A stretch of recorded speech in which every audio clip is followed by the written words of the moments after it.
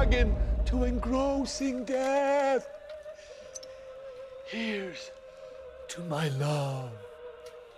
Poison! I'll kiss thy lips. Aptly some poison doth yet hang on him.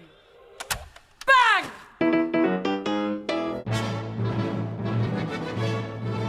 Welcome to Season 2 of How Would Lubitsch Do It, a podcast in which we discuss the works of director Ernst Lubitsch, one film at a time. It's March 1920, and today Maddie Whittle joins us to discuss Romeo and Juliet in the Snow. Come visit ernstcast.com if you'd like show notes, resources as to where you might find the films we'll be discussing, or just to say hi.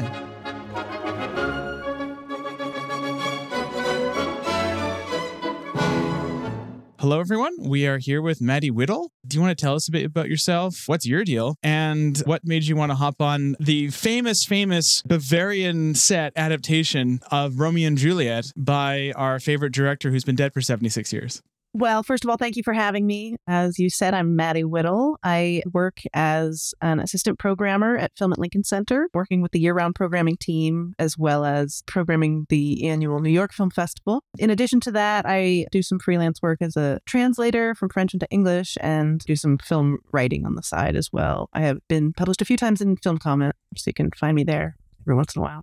As for your second question, I have to say I am a bit of a Lubitsch novice. I am familiar with his more famous Hollywood films, but virtually not at all versed in his pre-Hollywood career and sort of how he got where he ended up getting. And I was really excited to be invited to be on this podcast just in general because I do love the Lubitsch films that I have seen and wanted to have an opportunity to see one that I hadn't seen, specifically a Shakespeare adaptation of a play that I'm very well acquainted with and acquainted with other cinematic adaptations of, but very unacquainted with the circumstances around this particular film. And so I thought that that would be an exciting introduction to this period of Lubitsch's career for me personally. That's great. Of the later stuff that you've seen, are there any films that are particularly close to your heart, or otherwise, how did you end up first encountering the works of Lubitsch?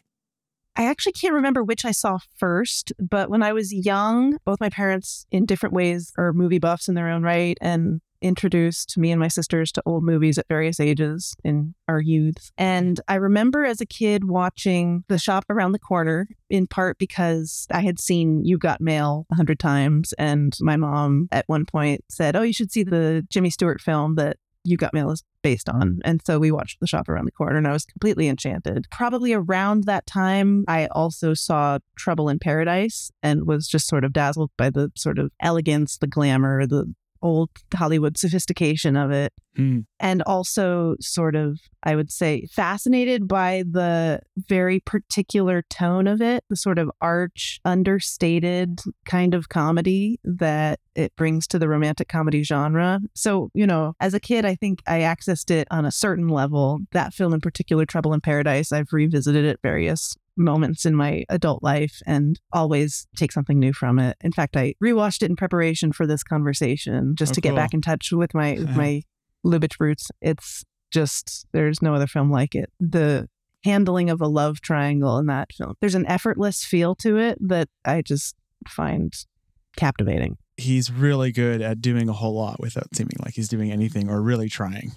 Yes, a lightness of touch. Yeah, and that lightness of touch is not all that consistent or present in this period of his career. In fact, Romeo and Juliet in the Snow, which is the 1920 film we're talking about today, is one of the subtlest films of this era, which is not saying much. And so, you know, this is, of course, an incredibly accurate, beat for beat, slavish adaptation of... No, it's not. This is a travesty on the play. I totally stole words from Tim Brayton's own review of this. This is essentially a farce that uses the play of Romeo and Juliet as a rough guideline, I would say. It's set in a remote country bumpkin village in Bavaria. This is actually the second of two after Kohlheisel's Daughters. Bavarian rustic adaptations of Shakespeare that he's done in 1920, which is an incredibly maybe under-discussed little turn in his career. He just apparently wanted to do it. This was Lubitsch's own initiative. At this point, Madame du Barry had just come out and it was a ginormous hit. It was possibly, one could argue, the biggest hit of his whole career. Then he goes off to the mountains to make two very, very willfully rustic films. I must admit that, I mean, after Madame Du Barry and looking forward to films like Sumer and Anna Boleyn and Loves of the Pharaoh, all of which are these opulent epics, I really dug this movie. I found it kind of lovely, and the fact that it's only available on, like, I have an AVI file. It's also on YouTube, and probably someone uploaded this very AVI file in a very potato quality version. This is among the worst looking transfers of any film we've discussed in this podcast. It's kind of sad to me because I really found this delightful and funny. I'm curious as to your thoughts on it. Yeah, I was very won over by this film. I mean, obviously Romeo and Juliet comes with a certain set of expectations, and Lubitsch also comes with a certain set of expectations. And on paper, they don't necessarily seem like an intuitive fit,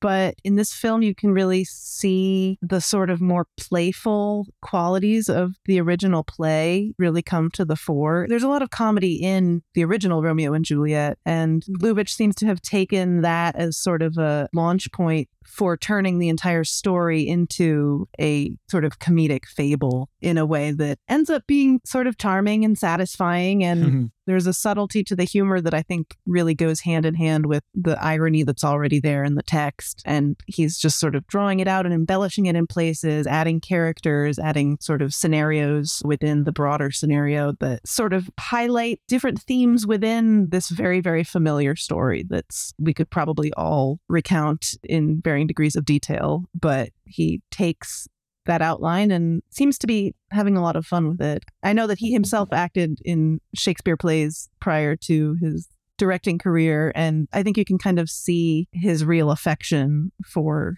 the subject matter. Yeah, to go all the way back to his early days, his very first audition was, in his own words, Shylock from Merchant of Venice, as it had never been played and hopefully never since. And that's Lubitsch's own words. It's clearly something that's close to his heart. And I'm glad that you mentioned the fact that Romeo and Juliet's kind of funny, because I think this is something that is often lost in the discourse about Romeo and Juliet, but who discourses over that?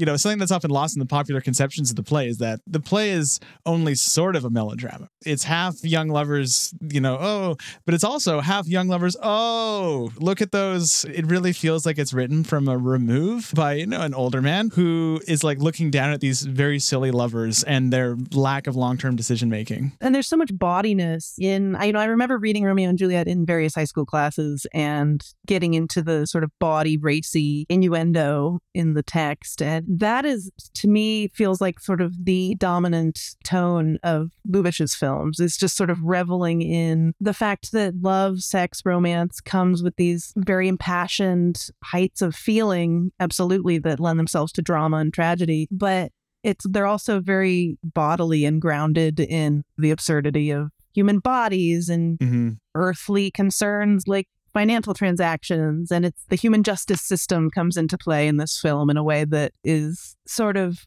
feels grounded in this very embodied, very connected to the material plane perspective on a romantic relationship. And this interfaces very well with Lubitsch's focus on objects as an externalizing force for character traits. So you have, the very first beat in the film, right? You have this wonderful kind of cascading series of gags where the judge character, who is kind of the constable, kind of the friar, the characters are kind of prismatically split a little. But you have the first gag in the film is him receiving bribes from the Capulets and Montagues, sausages, helpfully labeled, I would say, by these very over-descriptive subtitles.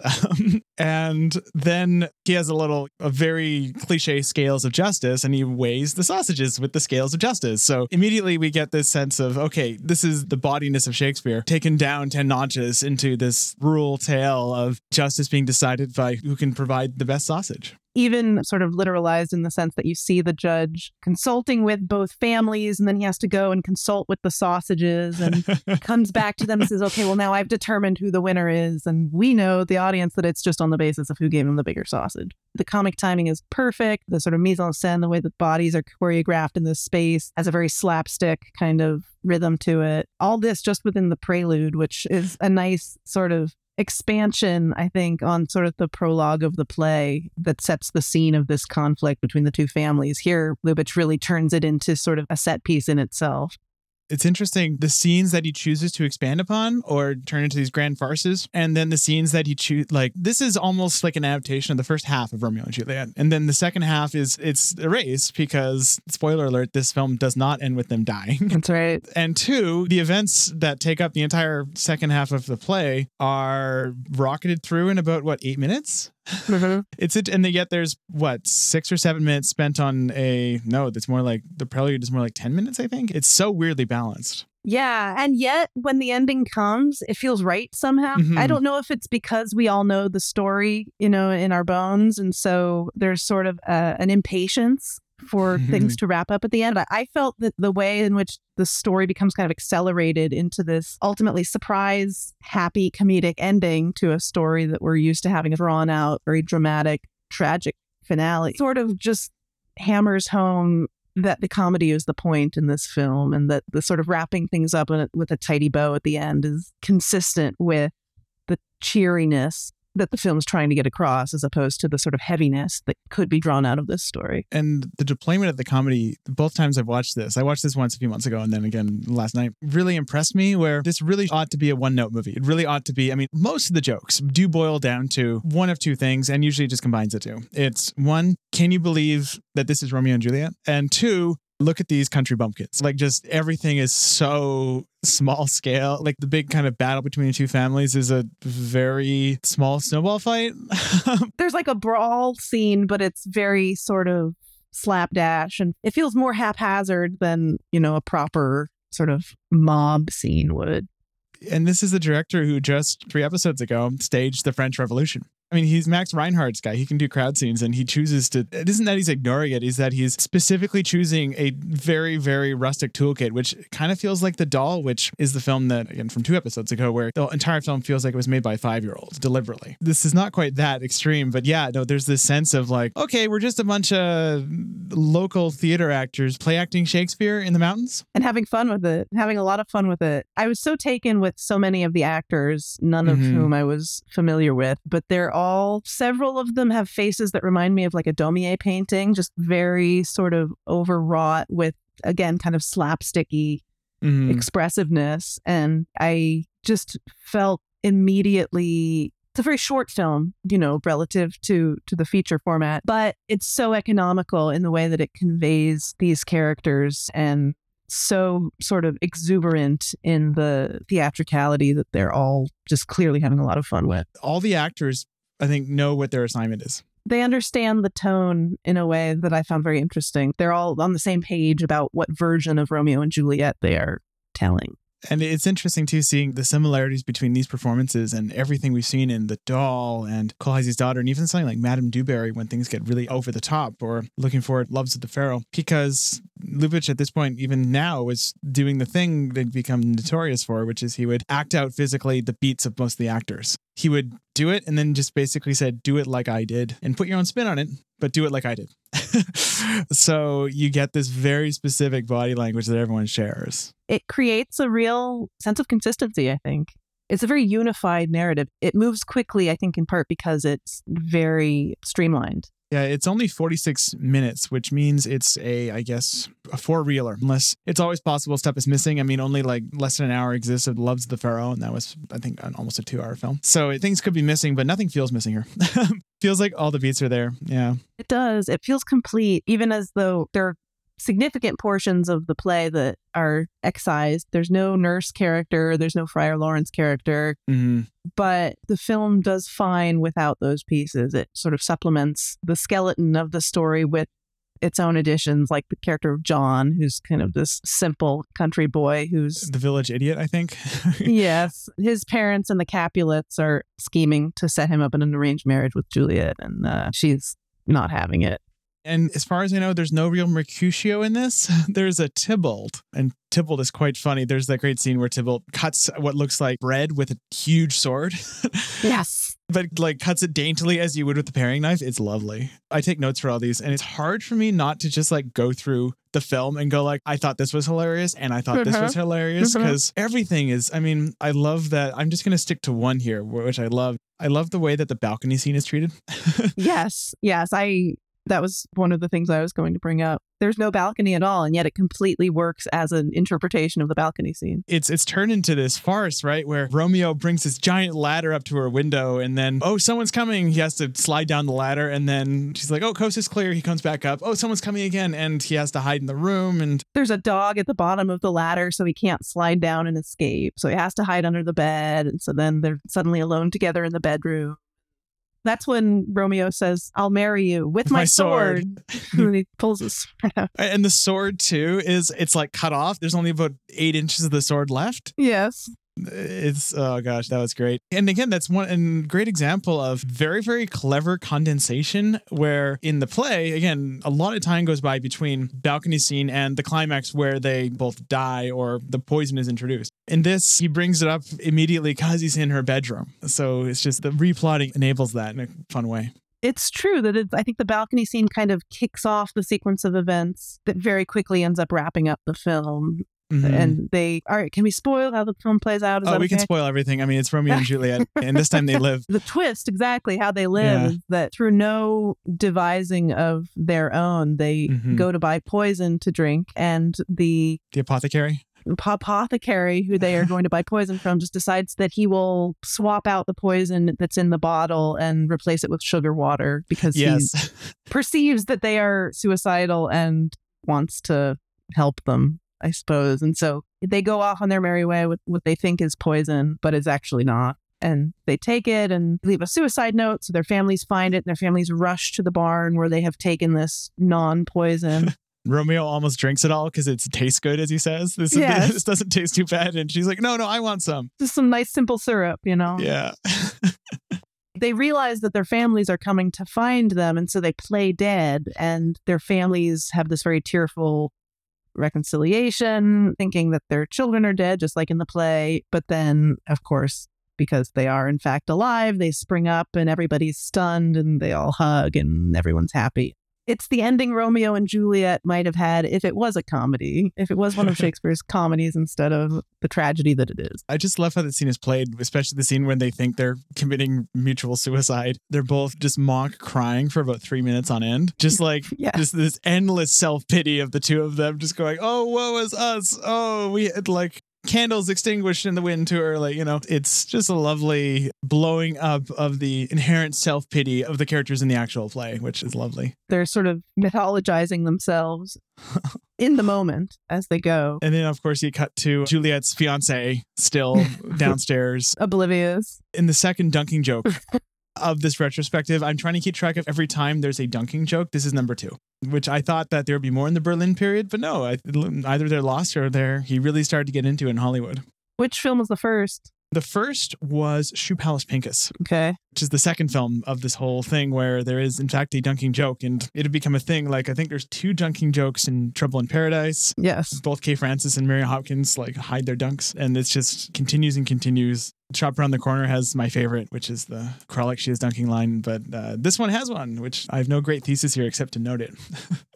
Maybe Lubitsch was a dunker. Lubitsch would have loved dunking if he had lived to experience it. Yeah, I mean, in this case, it's a very basic joke where it's just, I think this might be the most kind of base of the dunking jokes, which is just this village idiot is uncultured, so therefore he dunks and film. That's the final beat. And just over and over and over again, he's got like a pile of bread or cake and he's just sitting alone at this party that was supposed to be celebrating his engagement and just dunking, morosely eating.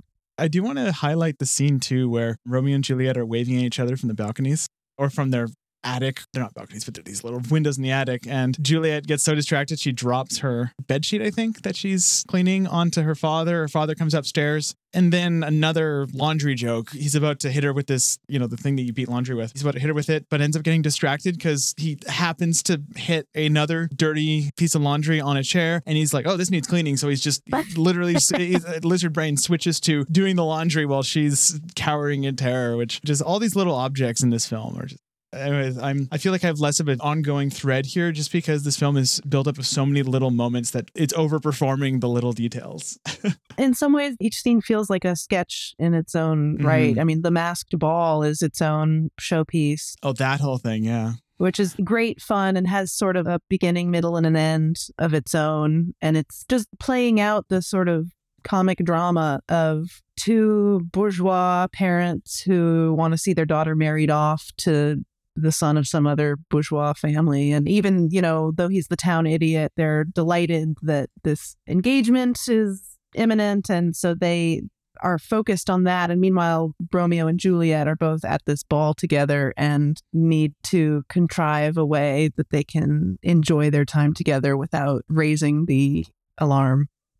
It is full of so many little great moments. I'm not quite sure exactly what Romeo's plan is with why he leads the village idiot home, or not why, but I know what his plan is, but how the logistics of that work. But the whole kind of affair of the mistaken identity and then the village idiot walks back in. I should preface by saying Romeo steals Juliet's fiance, who is the village idiot, steals his costume by leading him home into his comical hut. It is the worst abode I've ever seen on screen. And then comes back in what is actually an angel costume. I wonder if Baz Luhrmann saw this. Comes back in the angel costume. Obviously, the village idiot drunkenly wanders back in, just in his underwear, basically. And that's when Father Capulet realizes what's happened. And it's... Yes. Because they see this angel figure dancing with and kissing and canoodling with Juliet, and they're delighted because they think, oh, this is our son-in-law, they're getting along great. It's the perfect match. And then when poor John comes stumbling back in, they realize, oh no, that's not our son-in-law. That's some imposter. Of course, it's chaos after that. But I do love that part of what incites this whole scene is that Capulet encourages this poor guy, John, to have a drink to embolden him to approach Juliet and, woo Juliet. And so John goes off to the bar and he has some drinks and Romeo is there and they, clink glasses, and Romeo realizes that this guy is getting drunk. And so he spots an opening and he's like, oh, I can take this guy home and, maybe take his place because he's nearly incapacitated. And so ultimately it was Capulet's own doing that made his son-in-law to be vulnerable to this whole swap. And then there's a moment where Lady Capulet says to her husband, maybe you should have a few drinks. Again, very much in line with the body humor of the nurse in the play, that kind of unapologetically, not even suggestive. It's really a proposition. And it's interesting too how that, despite the fact that this film is so compressed, the party scene is not the scene where Romeo and Juliet meet in this. That's right. They meet, just happen to run into each other on the street. I say street, but it's really just a country road in between the church and the town. And there's a lot I want to say about this scene in terms of the continuity of it. But the party is now almost takes the place of the balcony scene in a weird way in the original narrative, where it's the scene where they basically fall deeper in love and get to know each other more, in this case, because they've massively convoluted the party scene beyond what it originally was written for. The order of operations is shifted. I'm interested to hear more about the continuity issues with the snowball scene, because it's a very strikingly shot scene, and the way that Lubitsch uses the setting of this little Bavarian town, which is indeed snow-covered. The snow is omnipresent in all the exterior shots in this. It's a great scene. I'm curious to hear your thoughts on it. It's a great example of the way that Lubitsch was still fairly early in his process of internalizing Hollywood continuity conventions, because at this point, we're right after the end of World War I in terms of when this was produced. And this was probably shot in the winter of 1920. And so the trade cutoff in terms of American films in Germany had recently ceased because of the end of World War I. And so Lubitsch was one of the first movers in terms of actually studying Hollywood films and properly being influenced by their construction. And classical continuity had already taken quite a bit of hold in Hollywood. So this is an example of a scene that feels like it exists without reference to that at all. Because let's talk about two things: geography and the 180 rule.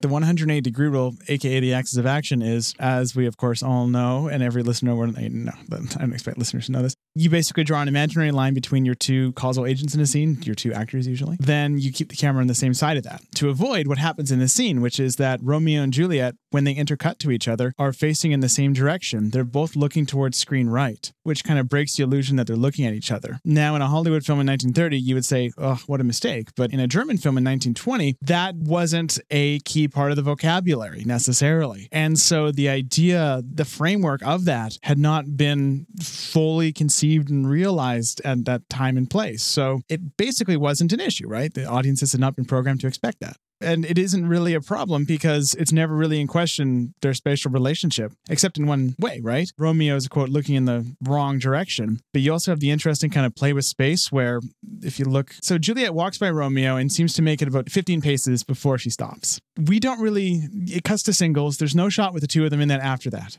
And then cut to Romeo, picks up snow, lobs a fairly poorly packed snowball at her. And like lobs is a strong word. It's like he looks like he throws it about 2 feet. Kind of pushes it. Exactly. He kind of heaves it off screen lightly. Cut to Juliet. She gets a snowball in the back. It's very funny. We're probably expecting there's maybe 20 feet of distance, 30 feet of distance between them. Cut to the wide shot and there's like 100 plus feet between them. They are very far apart. And not only that, but in the wide shot, Romeo has to run around a corner to get to her. Are we supposed to believe that that snowball is like the bullet that curved, in that one day in Dallas? No. Either way, what we have there is I think, probably deliberate play with space, right? To kind of, one, have Romeo throw a snowball at Juliet, and two, also have that very wacky run he does around the corner where he's scrambling and suddenly the distance is much longer than we expected. I wasn't there on the day. I can't say that that was intentional, but it definitely feels like the product of a system of shooting that didn't necessarily prize continuity over moment-to-moment hilarity. Absolutely. No, the effect of the distance between them when it's revealed, even if it's jarring, sort of, at least for me in my experience of watching it, very quickly that sort of jarring surprise is smoothed over by the sort of punchline effect of it. It's like, oh, wow, there's a football field between them, or, not quite that much distance. It sort of throws you off a little bit, I think, as a viewer in a way that communicates the sort of bolt of lightning effect of this love at first sight meeting that they've just had, where they're both sort of knocked on their asses. I mean, and that's continued in the kind of chaos of the snowball fight later, right? Yes. You have at least 4 people lobbing snowball after snowball at each other. And I've seen the film twice. I cannot figure out who is throwing snowballs at who or what their exact spatial relationship is. But that's not the point, right? The point is that it's very funny to see Mr. Capulet heaving these snowballs and then Romeo just like puttering them off like that. And then Juliet in a side shot laughing at them both. Each of those shots is funny. It's 3 funny disconnected shots that happen to form a scene versus a worked out set of geographical relationships, right? Which is sort of seems to be the effect over execution is key here. The fact that the impression that you come away with from a scene overrides any quote unquote errors within it. It seems like season 2 is becoming the classical Hollywood cinematography deconstruction season, because this has become a common refrain in a lot of the episodes so far, which is this idea that we're in a very interesting period here where the framework in which Lubitsch is making films is changing. So how are we to judge the craft, right? Are we to judge the craft on what he was doing in 1916, 3 years earlier? Or are we judging the craft as to what he was doing in 1924 when he was in Hollywood making Rosita and suddenly everything is rock solid? In the way that it wasn't here. Are we supposed to compare it against that solidity, or are we supposed to be a little deflated that he's not as anarchic as he was when he made The Oyster Princess? It's an interesting question. Yeah, this is certainly sort of imagining the path between this film and, say, Trouble in Paradise has itself gotten me interested in charting out that trajectory that he's on, because in some ways there seems to be a great distance that he covered in the intervening years. And yet there's like a lineage in the sort of tone and the sensibility that truly does feel like it's sort of an auteur signature. But how does that interact with the sort of technical working out of the kinks of making a film that he's learning in real time along with the rest of the industry? The question of the auteur signature here is really interesting to me, because later on, of course, we all know in the Hollywood years, he had a signature. He's very identifiable. You can look at his film and go, yeah, that's Ernst. Or that's someone trying to be Ernst. But in this, I've come down on seeing the Berlin period as this strange overlapping like Venn diagram of traits between the films, right? Where if, for example, we can arbitrarily start with like Madame du Barry, there's almost no overlap between Madame du Barry and this thing. But there is overlap between Madame du Barry and like the opulence of the Oyster Princess. And there is overlap between the Oyster Princess and the kind of anarchic comedy of this. And there's an overlap between both of them and the doll. And then the doll has, so it's almost like he has certain things that are common between certain films, but there's almost nothing that unites his whole filmography at this point. He's going in so many directions, and that's just just the films that are surviving, right? He made, only 4 of his 7 films in 1919 survives, for example. So who knows what else he did? All we have are trade papers. I'm so taken by the sets and the sort of location in which this was shot. And I was wondering if you mentioned that not much is known about the making of this film or its history, but do you know, what is this village that that is being presented to us as this sort of idyllic, rustic Bavarian village? I can't speak to the village, but I can speak to the production designer, Kurt Richter, who was one of Lubitsch's most consistent collaborators at this time. He served as the art director, production designer for the vast majority of Lubitsch's films in this period. He did Madame du Barry, Anna Boleyn, The Oyster Princess. He was, at this point, actually, he would get massive, conspicuously large credit on all of the films. He was definitely quite, by all appearances, it seems that he was, as far as production designers go, very well respected. And this is a weird one for him because this runs in the exact opposite direction as a lot of his work for Lubitsch. He was responsible for everything from Madame du Barry's opulence to the doll's extreme DIY, but this even seems small scale for him, where I'm so curious as to how much of this village was built and how much of this village was just them putting little touches to make an already decrepit place look even more rustic. Yes, because it feels more lived in than many sets of that time do. It feels there are scenes that are very clearly sets, but there are other interiors that feel like they could be found interiors. And it's a little bit, it's unclear. It's a little ambiguous. Is this designed from the ground up or was this adapted from an existing location? Knowing kind of how they shot these, my guess is that all the interiors were probably shot at Tempelhof. At least all the interiors were likely studio, but the exteriors he definitely shot this and Kohlheise's Daughters and Meyer from Berlin in the Bavarian Alps. So all the exteriors, and that's the thing, is John's horrific hovel of a place that is clearly uninhabitable, is that a Kurt Richter creation, or is that just they found a cabin that was maybe decrepit and then distressed it a little more?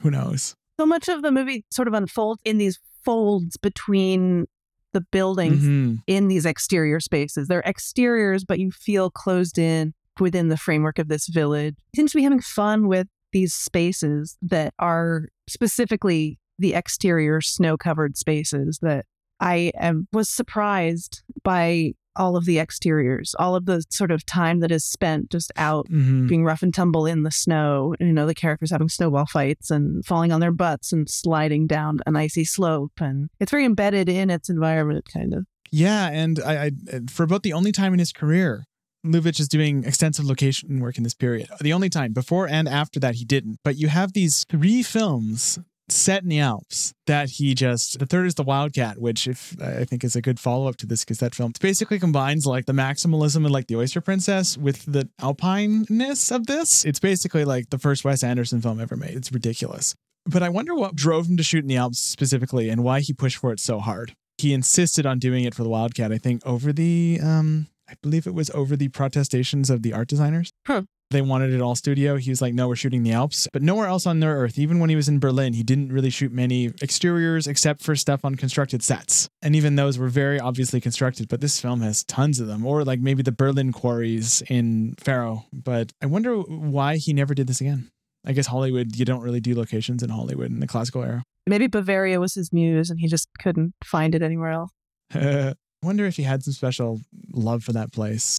But yeah, I'd be so curious to see this film in a proper restored version. I wonder if for so many of these films, they're in such tenuous shape that some of them have been just telecine 20 years ago and they've deteriorated since then. So I really hope that this is salvageable. Yeah, do you know if any prints exist? I know nothing about this. This is, I'd say, more than any other Ernst Lubitsch film, this is the one where this and Kohlheise's Daughters, there is so little written about them. Even it gets a sentence in the Scott Amen book. And, historically probably justified in the sense that this film was very inconsequential. But at the same time, I think it's a lovely film that deserves, I think all these films deserve a 4K restoration, lovingly curated, all the money thrown in it. But live piano accompaniment, let's get that score written. Oh, yeah. No, we should also mention this copy doesn't have a score.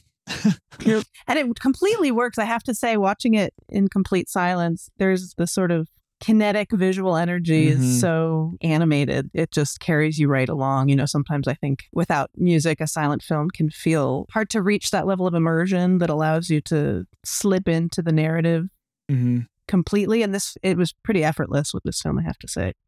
my coping mechanism was I put on the Osipov State Russian Folk Orchestra's album Balalaika Favorites. Nice. And if you cut off Flight of the Bumblebees at the end, it's almost the exact same length as the film. It syncs up really well. So if anyone's on Spotify or whatever, YouTube's Apple Play Music or whatever, that was a great experience. These two together. That's a great tip. Because I wouldn't have known where to begin looking for something to match with it. So that's great. Just as somebody who does have very vivid memories of reading this play in high school in 2 different grades, 8th grade and 9th grade, I love that they do recreate the "do you bite your thumb at me, sir" scene. Yes.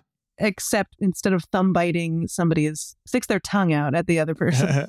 And there's that great line where it's, "I put my tongue wherever I please," or whatever. Yes. Yes. Again, it's like, it's a riff, it's a variation on the scene that impeccably captures the tone of the original scene in the play, which is, I think of that opening as sort of inseparable from the rest of Romeo and Juliet. I'm a little surprised that this film isn't cited more often as a particularly interesting adaptation of Shakespeare, even. Of all the versions of, I think I've only ever seen 4 cinematic. No, I mean, there's 2 West Side Stories, so 5 cinematic versions of Romeo and Juliet. And take away the musicals, and this one might be my favorite of the 3.